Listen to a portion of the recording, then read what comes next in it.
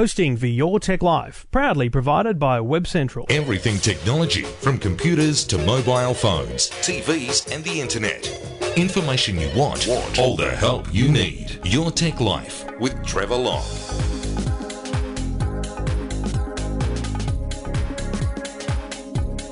And thank you for listening, thank you for downloading. This is Your Tech Life, episode 301, and I do it all thanks to the good people at Garmin.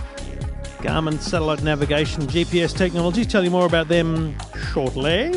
Thank you for listening, thank you for subscribing, thank you for letting me jump into your mobile phone each and every week. I'm pretty confident that for the overwhelming majority, I'm buzzing through your mobile phone somehow.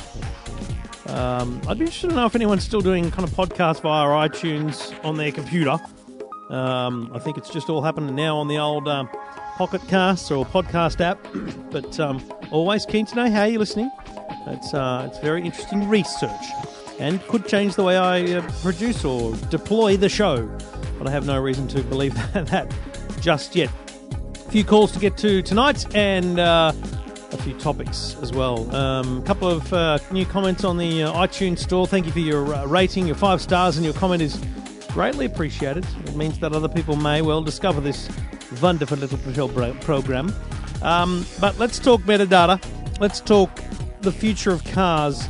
Let's talk Facebook, and let's talk giving away $1,000 television. That's ahead this evening.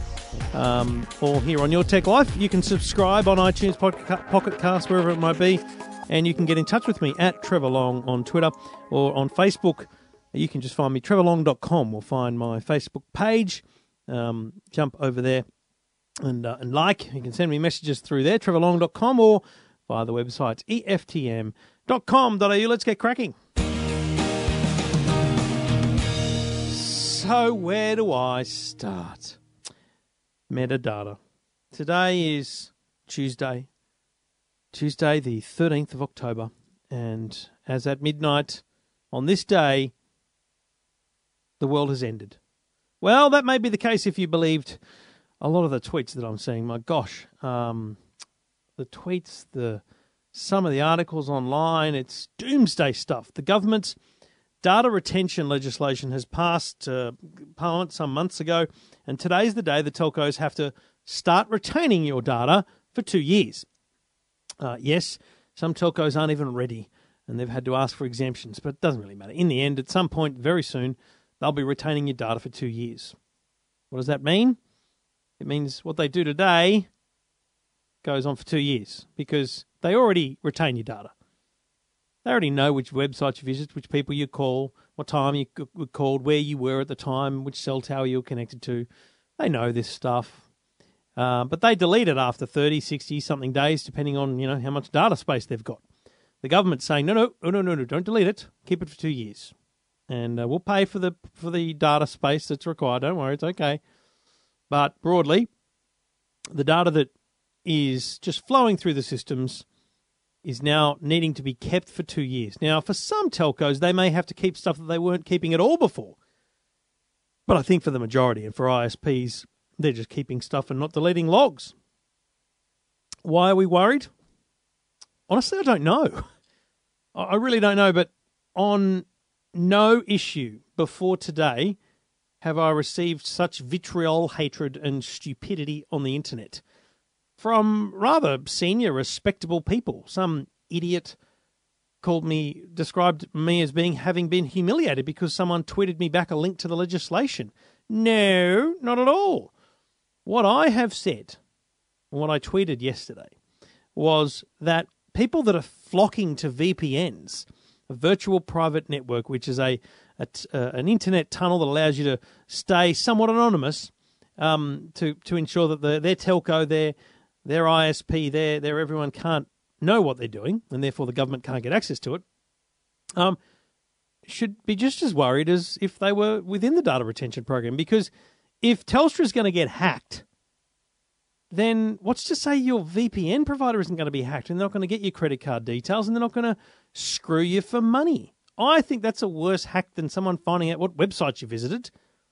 And I am firmly of the belief that if an ISP was hacked it is extremely unlikely that the hacker would, on the first attempt, get access to both the log information and the database of users and time access logs that would allow them to identify those users. They'd need to do a serious data breach of a lot of systems to have that in their systems. I just think it's far-fetched. Yes, it's a risk. Yes, it could happen. But do we not do it just because we're worried about a hack? No. So the next argument is privacy. You think you're entitled to privacy, do you? You think that no one else should know where you're going on the internet. Bollocks. I mean, no one in Australia gives a toss what websites you're visiting, who you're emailing, or who you're calling, unless they have some suspicion that there's some illegal activity going on. And yes, there could be any number of government agencies that have the power to request the data.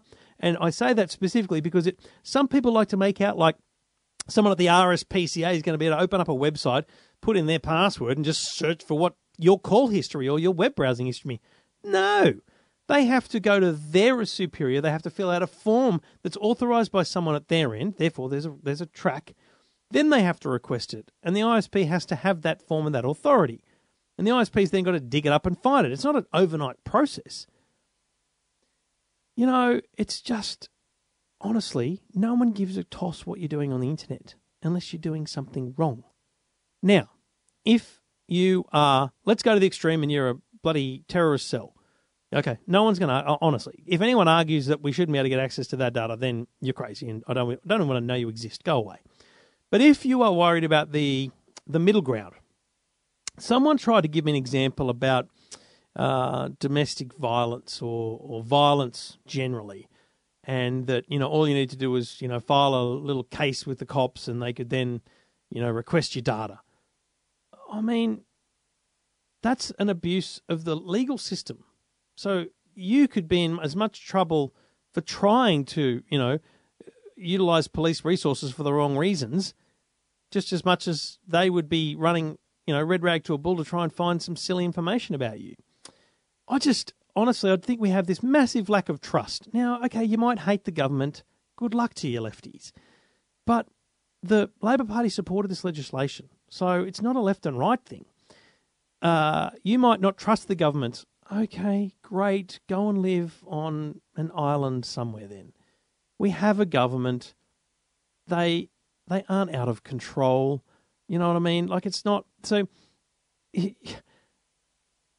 I saw a tweet today from someone who linked to an article about the police in Western Australia. Several hundred police had accessed data on the police system about Ben Cousins' arrest many years ago. So nothing to do with metadata whatsoever, ever, because it's not metadata, it's police records they're looking up. And I don't want to break it to you, but they had records that 100 and something people had access to them, and those people that could then be disciplined. So what do we think? They're just getting away with it scot-free? No. Honestly, just take a chill pill, everyone. Take a bloody chill pill. And the funniest, honestly, I nearly pulled over because I was laughing so hard when I read it. Edward Snowden, right, the believer of freedom and Edward Snowden tweets information about, you know, Australia's data retention laws and encourages people to sign a Get Up petition. Now, two things. Get Up is basically a branch of the Labor Party. It's a Labor left-funded political lobby organisation, and they're asking you to sign a petition. To sign a petition, you have to give your data voluntarily. Name, email, address. Or it's not a valid bloody petition. So to fight the use of data, you got to hand over your data. Genius, people. Pure genius. Honestly, I accept that some people have a lack of trust in our authorities in our government. But I think you need to temper that with the reality that abuse of power is not something that's well respected in government or government organisations. So it doesn't happen readily. And in fact, there's not a lot of cases of it. I just fail to see the overwhelming arguments that people are trying to put on, there's just struggle. I believe there's a real struggle to justify the argument that people have against the metadata laws. One conversation I had with a guy tonight on Twitter, which says your tweets last night and your article today show you have no idea what you're writing or talking about. Do you really think you're much better than the industry experts? No, I don't, but I have an opinion. And then he goes to say there's no good in the removal of presumption of innocence and citizen spying by an incompetent government. You lost me there, mate. You lose me with that argument because citizen spying, the government couldn't give a toss. The government doesn't want to spy on you. The government is simply trying to give law enforcement officers the tools they need. And trust me, if there's abuse of this, they'll be brought down. They'll be brought down. So just take a chill pill, everyone, okay?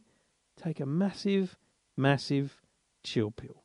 Thank you to the people that have had a reasoned debate. Leanne O'Donnell, MS Lodds, Ms. Lodds on Twitter, a lawyer, arguing with conviction her view, and I'm happy with that. But we had a good conversation.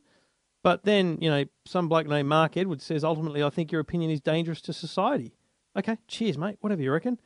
I think getting people up in a muck lather is a danger to society.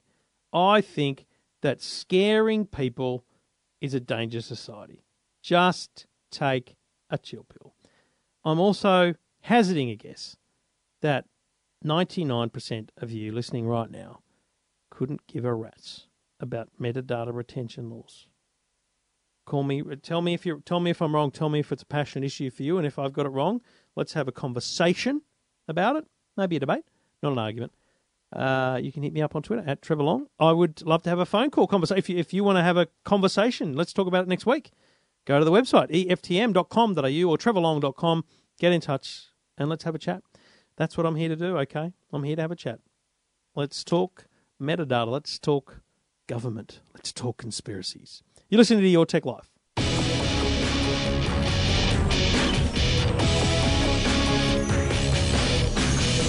And we do it all thanks to the good people at Garmin, and the VivoFit family is huge. The VivoFit 2 is an activity tracker with a 1-year battery. The Vivo Smart is an activity tracker with smart notifications on your wrist, and the Vivo Active is a smart watch for the active lifestyle. The Vivo Smart, though, cracking little device, wristband fitness tracker, but more importantly, it has smart notifications that let you decide to take action or continue on your active way. It has auto sync, it measures calories, step goals, sleep monitoring, water resistance, it has heart rate, it has the time. It's everything you need. And those smart notifications come with your Bluetooth device. You can see texts, emails, or calls come up on your wrist, and you can touch and swipe the screen to read more. Very easy to use. Looking at your smartwatch, the steps, the distance, the calories, the time, it's all there at a tap of the wrist. And, of course, using the Garmin technology, it's setting goals for you. So it will drive you to exercise more. It'll drive you to work harder. Not ridiculously. It'll just always push you to do more. And that's a great thing about the VivoFit range. The Garmin VivoFits. Check them out at garmin.com.au. Talking technology without the jargon. Your Tech Life with Trevor Long. Now, you might have seen on the website, eftm.com.au, I was driving the Tesla again this week. We had one about a year ago, and they've been selling them like hotcakes since then. But the interesting thing about this, and Bowen will write up a full car review of it, it's amazing. It's dual motor, it's super powerful, it's ridiculous speed. It's just brilliant to drive. But it made me think about the connected car and how car companies have literally just missed the boat. Now, here's a couple of things the Tesla was able to do in a short space of time, and I didn't even own it. I was able to open an app and see where it was. Well, that's cool. Built into it is a SIM card. Built into it is this tracking. So open an app and I know where the car is. Open an app, I can see the fuel level, battery level in this case. Open an app, I can vent the car. I can turn on the aircon. Open an app, I can lock and unlock the car, beep the horn, flash the lights. Easy things that help you drive your car because you lose it at a shopping centre, whatever it might be, or it's a hot day, you want to cool it down before you get in. These are all cool things. Excuse me. What's interesting, though, is they're not exclusive to Tesla. my Commodore should have it, right? Holden, there's no reason other than cost and market demand, in a sense, for Holden not to have an app and a connected car that allows me to look up the app and go, oh, no, it's running out of petrol. That allows me to look up the app and turn the aircon on. Allows me to look up the app and see where it is. All these things are possible with any car. It just happens to be a fully electric Tesla. And it made me think that's why Tesla is better. Not because of the way it drives, not because it's stupidly fast off the line, faster than a V8 supercar, whatever you want to say, but because they've actually thought about it. They've designed this thing with interactivity in mind. Yes, it has a 17-inch smart touchscreen and computer inside it. But that means that the other thing that's really critical, just like your iPhone gives you a software update, so is your Tesla. Software update. Tomorrow, Tesla will issue a software upgrade to all of the compatible cars that will enable autopilot. So they'll go from having blind spot monitoring and lane detection, if you merge out the lane, to actually self-driving, essentially. Now, I want to test it. I want to see what they mean by that, because there's a bunch of there's a bunch of cars out there that do, they'll steer you through a corner on a highway. So let's see how much autopilot there really is. But the bottom line is they're doing that via a software upgrade, right? You don't have to go to a dealer. It's just available via your Wi-Fi. That's cool. So I've taken a bunch of photos and I've written about it up at EFTM.com.au. Your Tech Life with Trevor Long. Thank you for listening. You are able to get in touch anytime you like. EFTM.com.au or call 1-800-157-157. G'day, Peter. Hello, Trevor. What can I do for you, mate? I've just had Windows 10 installed on my computer, and one of the things it's asking me to do is sign on to OneDrive. Right. And I'm just wondering, what does that mean? Have you heard of the cloud? No. Okay, so the cloud is like a hard drive that doesn't sit on your computer. It sits, frankly, it's up in the cloud. But it's not really. It's just a big data warehouse somewhere in America, probably. Yep. But essentially, it makes that data, whatever you put there, is available anywhere you are from any device. So if you if you sign up to OneDrive, which if you've got a Microsoft account is free, you get a bunch of data for free. Whenever you save a document now, it's a little bit frustrating, but Microsoft kind of make it the default. So if you've got the latest version of Word, it always kind of by default wants you to save it in OneDrive. But if you get used to it, it's actually very handy because you say, let's say you type in a proposal or an idea, type it up, hit save, and then you could be anywhere. You could be at a mate's place, you could be on your mobile phone, you could be anywhere at all, and you go, oh, I wanted to share this thing with you, but you didn't print it out, you didn't send it to them, whatever. You just open up the OneDrive app, and all of your files are listed there, and you can view them on any computer. Oh, okay. And also you can share them with people. So you can send people a link to that file. You can also put photos, whatever you like is there. Think of it just like a floppy disk that you used to put into your computer, and instead of handing it around to your mates, now you just put whatever you want on that drive, and you can share it with your mates via the internet, or you can access it from anywhere in the world. You don't ever, never need to remember to take it with you. Okay. So very cool, man. I personally would recommend some sort of cloud solution in your life. Yep. And if you haven't got one, then kick it off with the one that's being prompted to you.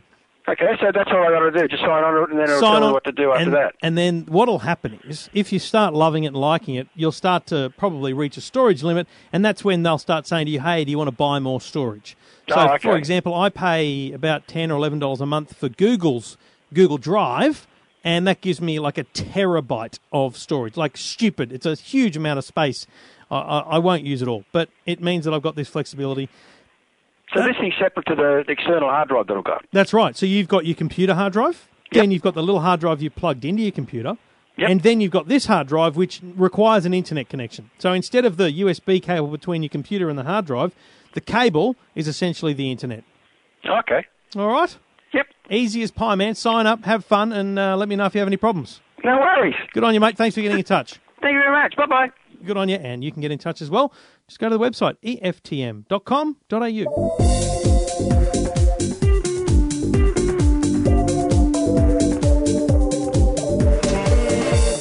thank you very much for listening. You can get in touch anytime you like if you've got a question about technology, a problem with technology. Absolutely doesn't matter what it is. Happy to help you out if I can. Just go to the website eftm.com.au. G'day, Ross. G'day, Trevor. How are you? Good, mate. What can I do for you? Mate, I've got a problem with my laptop. It's running Windows 7. I keep getting loads of objectionable spam. And I mean anything up to 10 or 15 a day. Yep. My Norton's antivirus merrily pots it into a spam folder. Yep. But I want to know whether I can stop it some way. Well, the answer in simple terms is no. Once they've got an address that is somewhat legitimate, they'll just keep going. They'll just never stop. The only way you've got Norton, it's preventing you from seeing it in your inbox. That's as good as it gets. Now, for example, I don't have Norton on my email, but I have a Gmail account, a Google account. And if I go into my spam folder, I'm going to tell you that I actually don't get as much as I used to, but mainly because the email address I use today, I've never used publicly, so I don't type it into websites, and it's just a very, not private, I'm happy to give it out, but it's not something I've written on websites, whereas back in the day, you used to just write your email address and it would all be gathered away. So I only get 10 or 15 a day, but they're here in my spam folder. I don't care. They're there. I look in the spam folder now and then just in case there's what's called a false positive. So there's an email in there that I actually want. Yeah, I've had one or two of those. So it's always good to check your spam folder. But broadly, if the spam folder is working, i.e., it's picking up spam and it's putting it in there, then you're getting the right treatment. So I'm really wasting my time putting all of these addresses that come in on the block folders too. Oh no, don't do that. 3 pages of the damn thing. Are you doing that after they go into spam? Yes, I am. No, mate. If they're in spam, they're spam. Just leave them there. Just ignore them. Right. Okay. The only thing to do is check the spam folder on a weekly basis. Make sure there's no important emails from your friends there, and like your mate might send you a joke that makes a silly joke about Viagra, and it might go into the spam folder because it thinks it's spam, right? That's the only reason to go into that folder. Now, in reality, if it was really bugging you, then the only way to do it is change an email address. Fair enough. I'm not in the mood to do that one. No, exactly. And even the best email address will get spam because what they do is they just try anything. So let's say, what's the last part of your email address? The at what? At OptusNet. So OptusNet is one of Australia's biggest ISPs. Spam companies will be sending an email to A at OptusNet, B.OptusNet, C at OptusNet, D, and they just go through and they just make up usernames and they put it in front and they hope that it works because it's free. It's not like they're spending 50 cents for every mail they send, right? So it's free for them just to try and try and guess people's addresses. The most important thing you can do is never respond, never reply, never say go away, never say remove me, because you know what happens when you do that? You confirm. They latch onto you, do they? You confirm with them that you're a real person, that it's a real address, and the value of that address on the black market goes up from 0.001 cents to 2 cents, and you'll get double the spam. Okay, thank you very much for your guidance. You've got Norton. It's doing a good job for you. Ignore the spam folder. Check it now and then for your mates, but otherwise, you're on the right track, my friend. Okay, thanks very much, Trevor. Good on you, and you can get in touch. Yeah, thank you very much, mate. You too. And you can get in touch anytime you like. Go to the website, eftm.com.au.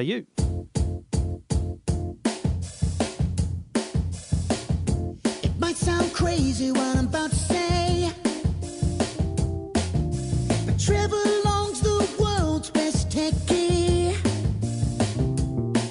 He's the kind of guy we picked on at school, and it wasn't fair, but he don't care. He's cool today. Call him techie. Trevor Long is such a nerd. Check him out if you need the proof.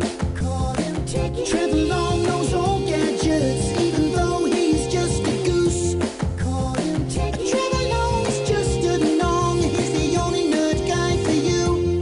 Call him techie. Trevor Long has got something wrong with being cool. He don't have a clue. And thank you for listening. Now, before I tell you about Facebook, I should tell you that up on EFTM.com.au, you've got a chance to win a 4K TV, a 50-inch ultra-high-definition TCL TV valued at just under $1,000. 4K resolution, just gorgeous. So it doesn't come any easier than that. It's there's got a bunch of great new products, new Android operating system, Wi-Fi capabilities. This one here, 50 inches, 4K, just under $1,000. All you got to do is go to the website, look for the TCL giveaway, and tell us the name of a horse you'd enter in the Melbourne Cup. Be creative, explain why. We've seen some good entries, but remember this about competitions. Let me give you a little tip, especially with these competitions that you need to do a little bit of work. You need to think. They don't get as many entries as you think. You know, I've run a few comps in my time, radio, online, different places. You'd be surprised how few people, like a lot of people have an expectation that tens of thousands of people, they're not. Your chances of winning are great if you just think creatively. What would you name a horse entering the Melbourne Cup? Be creative, explain why. Have some fun. It's a TCL competition. And, of course, there is also a money can't buy experience to attend Crown Oaks Day on the 5th of November. You can enter that at tclpromotion.com.au. But the TV is at EFTM. EFTM.com.au. Your Tech Life with Trevor Long. Now, over on EFTM also, you'll see the story about Facebook's new reactions. Now, I don't want to tell you I told you so, but I told you so. Some time ago, a few weeks ago, Mark Zuckerberg held a Facebook town hall where he said that they would they'd respond to people's calls for a dislike button, but that they'd be looking for something deeper. And I predicted they'd run with kind of emojis because of the way they have that, post in your status where you can say, I'm feeling great, feeling bad, whatever. Well, Mark Zuckerberg's posted videos of the new reactions, and they've been trialled in Spain, I think, and Ireland. They'll come to Australia, I reckon, before Christmas. And the new reactions you'll be able to choose are like, love, haha, yay, wow, sad, and angry. So when someone says, oh my God, I'm getting married, you can say love. When someone says we're having a baby, you can say yay. When someone says I just won the lotto, you can say wow. When someone says I'm sorry to tell you that my dog has passed away, you can say sad. And when someone says I'm really annoyed by the government, you can say angry. So you can have some fun. It's not a bad idea. I think they'll do very well out of it because it just gives you a new way of expressing those emotions. So yeah, I like it. I think they'll do very, very well with that. So if you want to see the new icons and a bit of a sample of how it all works, go to the website, EFTM.com.au. Episode 301. Thank you for listening. Get in touch anytime you like. Go to the website, EFTM.com.au. Jump on Twitter, @TrevorLong. Feel free to abuse me as many like to, only because you disagree with me. But frankly, I don't think you're listening if you have those beliefs. But that's just me. Let's go back to calls. Go, Rob. G'day, Trevor. How are you? Yes, well, I've had a fun couple of days on the interwebs. You like firing them up? Dealing with lunatics. Oh, you know what? You're right. I do. If I was an emotional person who was on edge, Twitter would be a very bad place for me, and I can understand how it has that effect on people. But it's like getting a shot of adrenaline getting abused. Because breaking news, I don't report to anyone. I fire back. Well, the word troll's been thrown around a few times, I see. Yes, no, I've people calling me a troll. I'm like, hang on a minute, you're the ones that are going at me. But, a bloke tonight said, wow, I don't think I've read something this stupid in ages. And I've just written back, I don't think I've read someone so rude and obnoxious in ages. Well, there you go. God love them. What can I do for you, buddy? Well, Trevor, recent times, probably the last 2 months, I've suffered some pretty significant reduction in my internet speed. Previously, I was probably averaging 6.5 megabytes per second, which I think we all agree is pretty poor anyway. Yeah. And then just to be clear, you're in rural or remote. What do we describe it? Rural New South Wales. Regional. Yeah, regional to be the word. Regional. There we go. Yeah. Regional. 6.5 megabytes per second, but I'm only 100 metres from my nearest exchange. Oh, really? Yes. So not that far at all. So when you break it down, the main exchange here in the town I live in runs on a 25 megabit per second exchange. Yeah. And that runs a fibre cable to the satellite exchanges, which are 8 megabits per second exchanges, which would explain why I should get around 6.5 megabytes per second on my joint. Mm-hmm. But about 2 months ago, I experienced a reduction in my speed to the point where I was getting less than 1 megabyte per second, almost zero. So I've contacted Telstra, and they ran some line tests and did all the rest of it, and doesn't seem to be any problem on their end.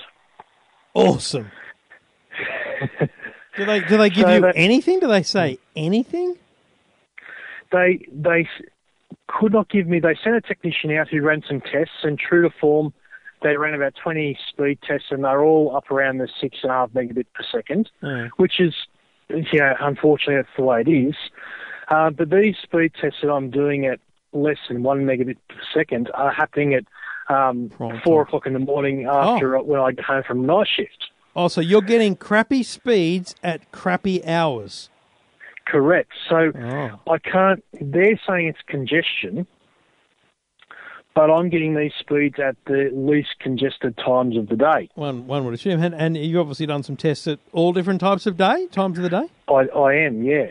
Wow. So, and what's even stranger, Trevor, is that I can do a speed test and get 6.5 megabits per second, but the very second after that speed test, I can try and open Facebook or a internet page, and it will not load.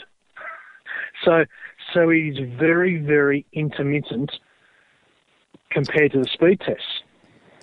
And can you get it? This is an interesting one.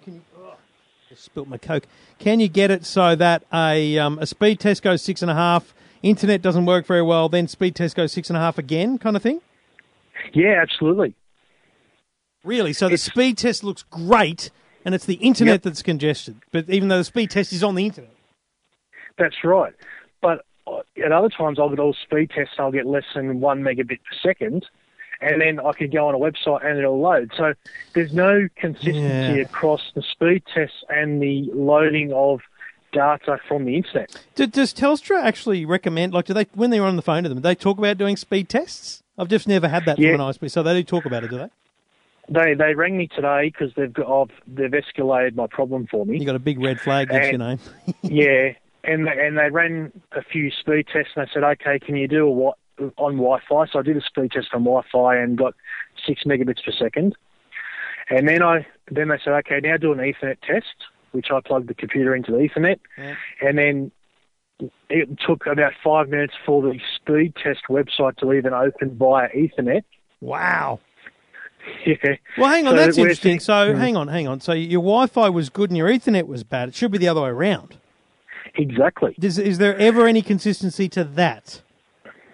No, they're as inconsistent as each other. Modem? What's the modem? Well, that's the thing. I had a Netgear modem router combined. And when I had suffered this problem and they did line tests and all the rest of it, I assumed that the modem router was on the blink. Right. So I went down to, I wanted to be on the Telstra Air thing because, as you know, I'm out on the road a fair bit. Yeah. And so I wanted the convenience of being able to hook up to Telstra Air. Yeah. So I went and bought a Telstra modem router. From Telstra? Yep. Yeah. And hooked that up, and the same problem existed. So I tore my hair out as a result. And so you've got a brand new router modem from Telstra, so they can't blame someone else. No. You've got inconsistency on the speed. Neighbours? Any conversation with the neighbours about what they're getting? No, to be honest, I haven't had a conversation, but that is something I should speak to them about. It'd be interesting. It's just kind of it's that whole trial and error thing. You've done the bulk of it, right?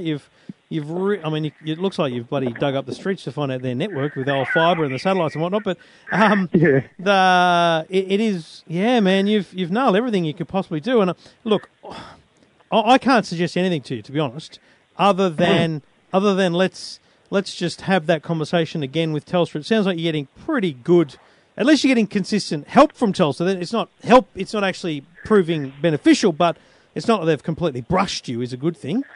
No, that's right. So let's somewhat escalate it where possible to say, can we just get someone else maybe to have a look, or can we run some further tests in the street, in the house? You're a Telstra customer for your phone as well? Yeah, I am. Sure I am. Yeah, so it's not like you're getting that whole naked DSL, they don't want to talk to you thing. You've got the cash flowing. So yeah, I mean, that's the best I can do is suggest that maybe we use a bit of extra clout to say, can we send a couple of extra technicians out to run some additional tests? Because it just doesn't make sense. I mean, the congestion argument doesn't work if you're doing, because the first thing I was going to say was do a test at 3 a.m. and you've done that. Well, absolutely, and that's the thing. I guess what I was asking you for advice for, not so much to solve my problem, but whether I should accept the situation as it is. If you said to me that you're getting 1 meg speeds from lunchtime till 10 o'clock at night and slightly better the rest of the time, I'd say, mate, that's it. Bad luck. You're there. Yeah. But the 1 a.m., 3 a.m., 4 a.m., that's ridiculous. I mean, there's no way there's that level of congestion. It just doesn't make any sense. No, and that's the technicians were blaming the video download, the Stans and the Netflixes of the world. They're saying that's what's congesting all the lines. It's blown their usage out of the water, basically. Mm. It's unfortunately a really good excuse. Yes. Which I don't favour either. It's a genuine reason at certain times and in certain situations, but I think it's an excuse as well. It's a good way of butting people back. So, yeah, I don't accept. In answer to your question, no, I don't accept the reasoning. What I'd be doing is, and the good thing about speed test is it can keep a record and you can save it. I'd be doing some serious data crunching on a regular basis. I'd be doing tests remember, it uses your data, but you've got a reasonable amount of data at home probably. But I'd be doing tests every 15 minutes, half an hour from whenever you're home if you can, and keep a log of it and see whether you can chart any weirdness in it. The peaks and the troughs, you're always going to get that 6 meg suddenly and then, consistent 2s. But if you get consistent 6s at a certain time of day or consistent, that's when it might be interesting. But it sounds like you're not seeing 6s anymore, and that's really the biggest issue. And living 100 metres from the exchange should be the one benefit you have. Exactly right. So I think that's what I'll just keep logging those speed tests. Yep. And see how I go from there. And keep in touch with them. I will. If you just send me your Telstra account number and phone number, I will pass it on as well, just for all time's sake. But it sounds like you're getting reasonably good service from Telstra. We should say that, but it's not solving the problem, unfortunately. No, it isn't. It's very, very frustrating. And what I pointed out to them in the complaint that I wrote them is that in the 2 months that I've had this problem, I've seen a 60 gigabyte reduction in the amount of data I'm using per month. Yeah. So, although I can show them the speed reduction, I can also show them, well, as a consequence, I'm using a lot less data as a result. Yeah. And I'm betting you're using more on your mobile. Yeah, exactly. A lot more. Mm. All right. Good luck. Let me know how you go. Good man. Thanks, buddy. Soon. Cheers. And, of course, if you've got a question, a problem, or an issue with the internet, the mobile phone, the TV, doesn't matter what it is. If you've got a question about technology, get in touch. Go to the website, eftm.com.au.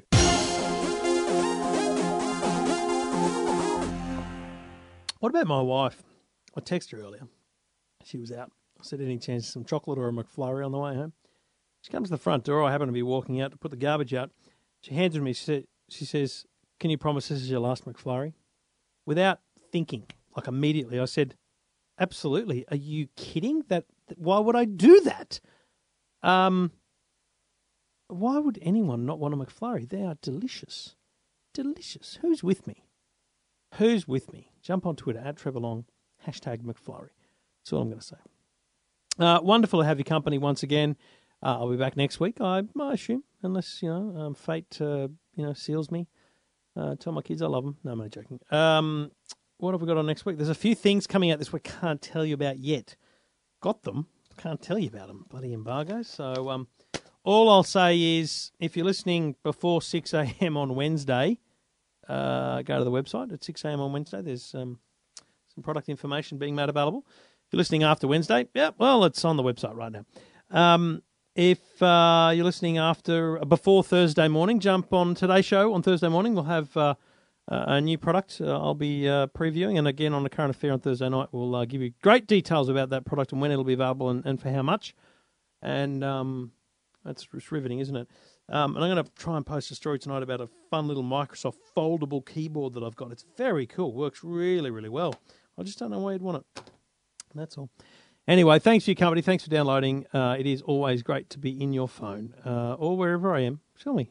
Jump on the website, EFTM.com.au. Jump on the Facebook page at trevorlong.com. Just go to trevorlong.com. That'll direct you to my Facebook page, and you can like, message, comment, whatever you like. And, of course, on Twitter, at Trevor Long. Thanks for your company. Thanks for listening. Thanks for downloading. Let's do it all again next week.